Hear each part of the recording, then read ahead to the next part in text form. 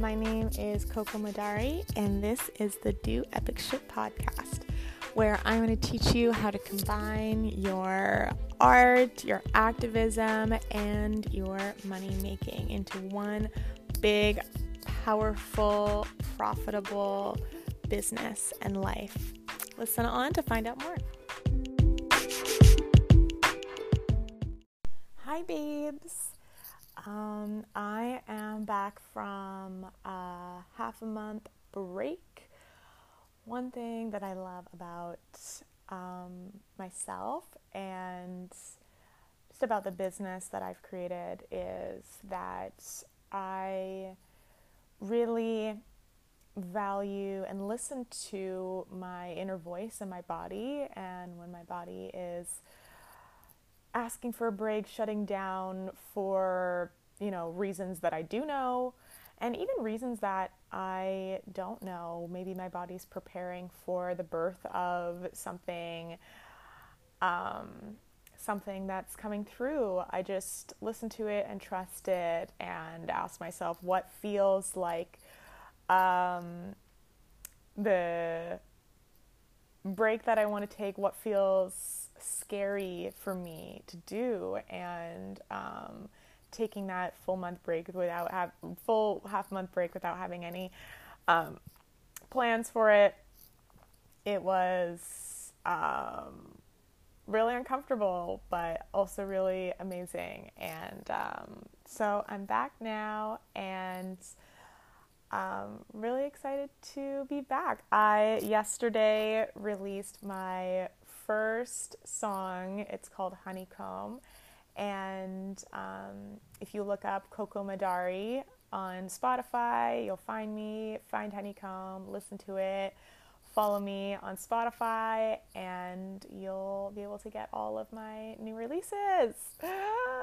So good. I'm so excited, and I'm performing Honeycomb tonight at a trans event in Vancouver, and I'll be performing my next song that I'm releasing next month. It's called The Time Is Now, and I'm very, very excited for that. And I think that this music release really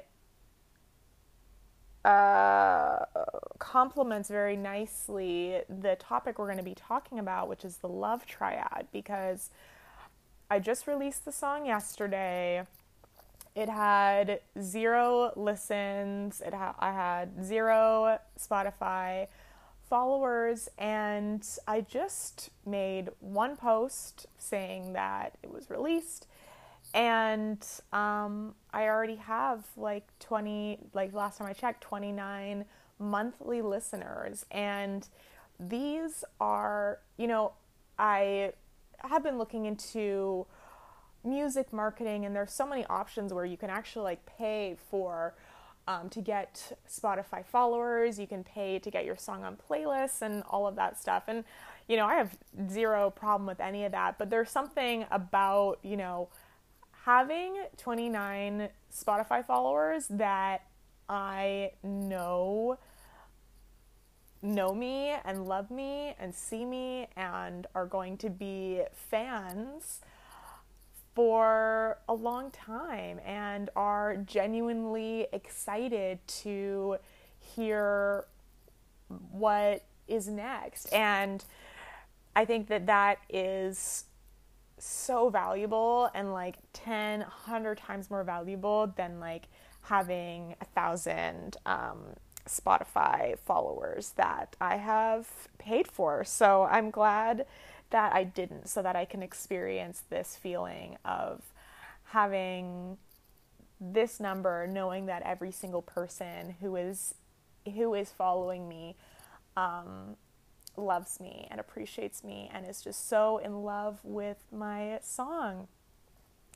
And I think what has made the marketing of this song so easy and so effective is not the words that I'm saying. I have been saying very plain words like new release,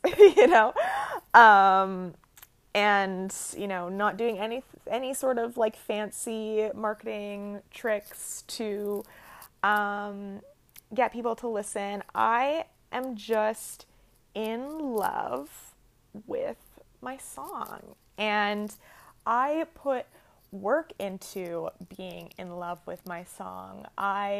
In the process of creating it, went through a lot of periods of not loving it, and it wasn't what I wanted it to be. I was really nitpicking and, you know, feeling frustrated and all of that, and had to direct my brain back to love, what I love about it, and allowing myself to receive the song and experience it and love it and be able to get it to a place where if I change anything about the song, it'll make it a new song, and I don't want it to be a new song. I want it to be this song.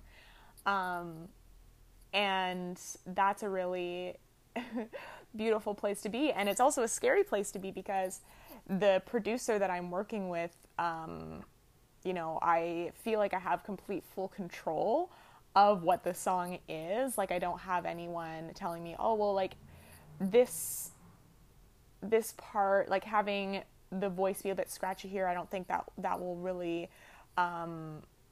make it a sustainable song, or, you know, like even having that sort of guidance of like, oh, this part doesn't normally work very well or whatever, and things that I probably, part of me wants to know, I don't know, and I'm just going based on my own gut and my own feeling, and just allowing the song to be different than what maybe people might be used to. And it's a very scary thing, and loving this song has been a choice for me. And when I got to that place where I did really love it, sharing it became so much easier, and then experiencing people loving it has felt true and right, and my brain isn't fighting it as much and being like, oh, well, they're just saying that, or, you know, whatever. I'm like, no, I get why they love the song, because I love the song, and like people are saying that it's like stuck in their head. And I had a friend say that like they're already imagining movie scenes with this song, like their movie, and I'm like, oh my gosh, this song is gonna be in a movie, and it's so incredible. And it really is the magic of the love triad at work. So that's what I wanted to share with you today, is this concept called the love triad. So the love triad is basically three components that are all working together and communicating with each other, that help you create success in whatever you create, whether it's in art, or it's coaching, or it's music, or it's whatever. If you are consistently working on one of these three components, it'll affect all of the components and just like build on each other to create more and more sustainable success, both emotionally and financially, in your business. And so here are the three components. The first one is, and by the way, this is something that I taught my Big Bang Mastermind yesterday. So this is the shit that I teach the people who are like blowing up in their businesses and in their art, and like the coolest people in the world join the Big Bang Mastermind, just so you know. The waitlist is open, and the next time the doors open will be in September. So go to link in my bio, get on the wait list so that you can get all signed up in September, and then we start in January of 2023. So do that. So the love triad is this. The first component is love yourself. Second component is love your people. And third component is love what you create or love your offer. It depends on if you're like thinking about it from a coaching lens or from an artistic creative lens.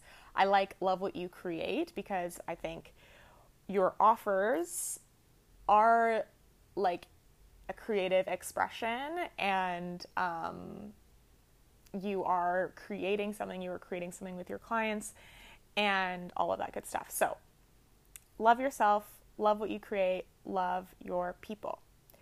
So what I did with the Big Bang Mastermind yesterday is I asked 2 questions with each of these components, because I really, as much as I love teaching, I love even more getting my students to really think for themselves and sink into their own bodies and their own knowings about what these things mean to them, and building that inner authority and truth within themselves, because so many of them, and myself included, have been brought up in the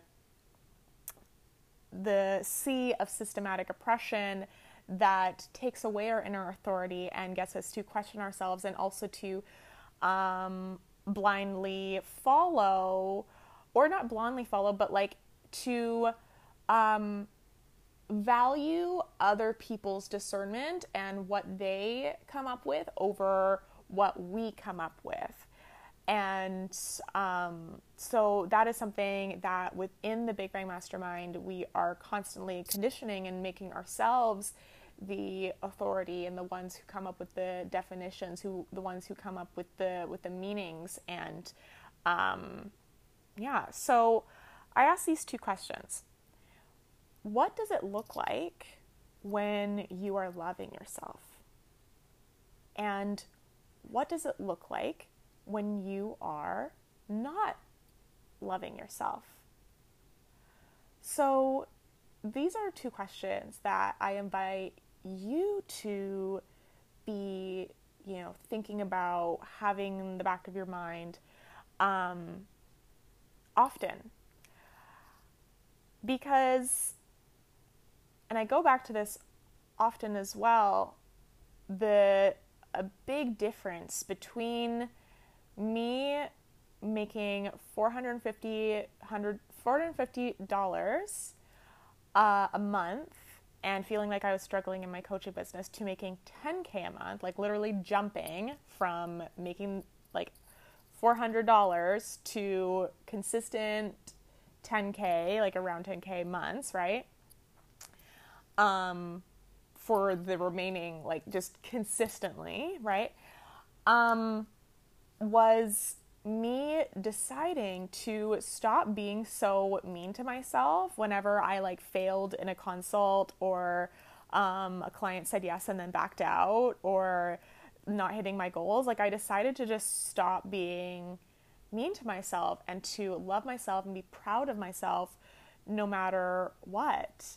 But also loving myself also meant believing that I was going to hit 10K this month, and being willing to fail, because deciding to believe that it was going to happen for me felt loving to me, because I was taking that risk for myself. I was giving myself feelings that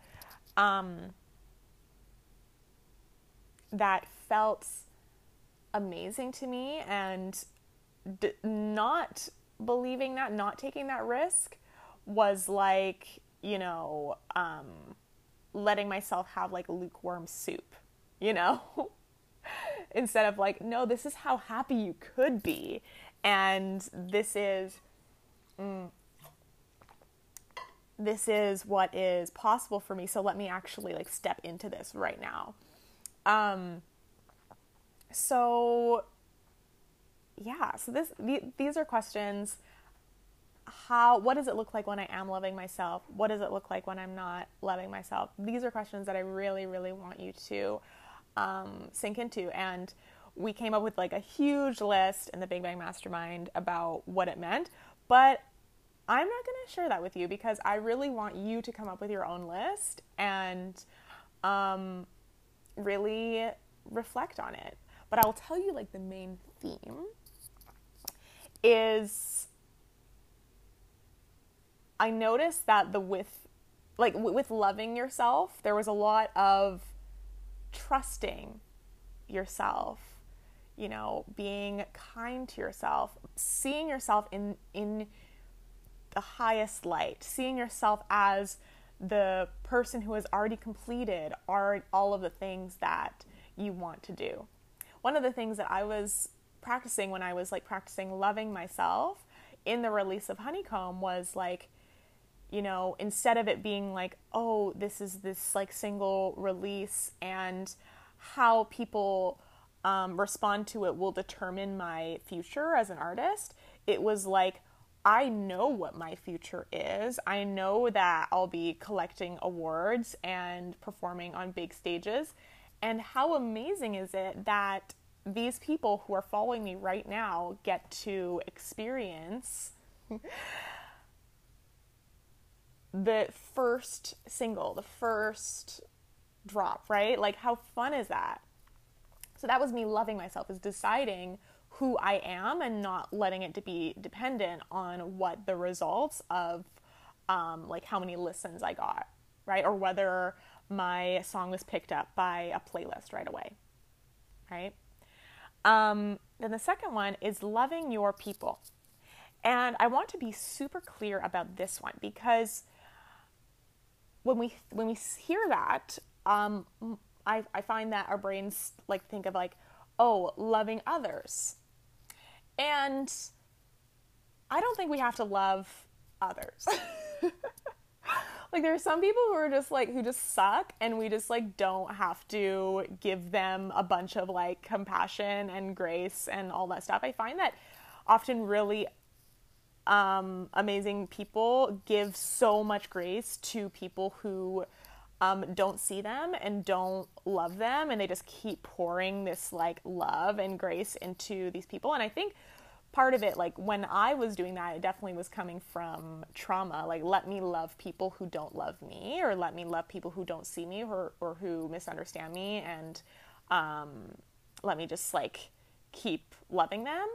But when I say loving your people, I'm talking about my cat. Oh my gosh.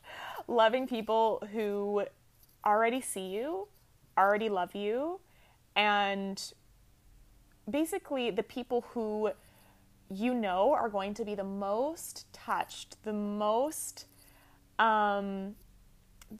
affected by, and have like feel the most impact, positive impact from your work. So it will be like your dream clients, right? Your dream fans, people who you really want to buy your art and who will just like see so much value in it. That is your people, right? And so I ask these same questions. What does it look like when you are loving your people? And what does it look like when you are not loving your people? And I think for me, a big indicator of when I'm not loving my people is when I am not thinking about them at all, right? When I am instead thinking about the people who are going to judge me, thinking about, you know, that person from high school who, you know, still follows me, or, you know, and it's not like I'm doing anything bad. It's just I'm missing out on an opportunity to love and talk to and think about the people who really do love me, right? So yeah, what does it look like when you are loving your people? What does it look like when you're not loving your people? And then loving what you create. And I think loving what you create really is spending time with your offer, with the things that you create, letting yourself receive them, letting yourself actually experience them. I think that often we create things and then just like thrust them out into the world right away, and don't give ourselves the chance to actually build a relationship with that thing, and create a beautiful relationship with it.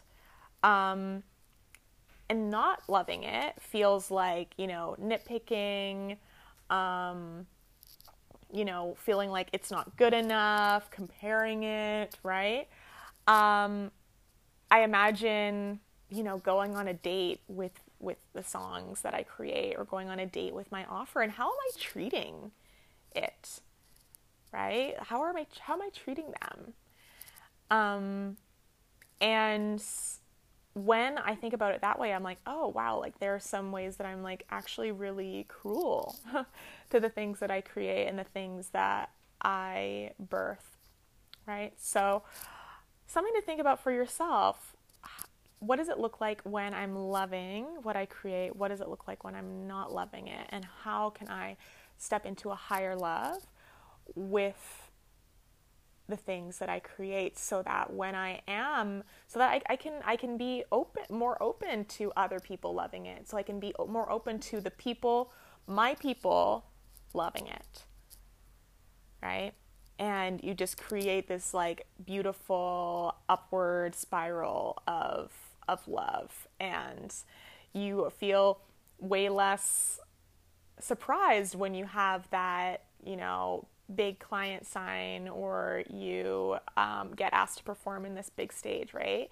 Because that foundation of love has already been created, and it just keeps building and building and building.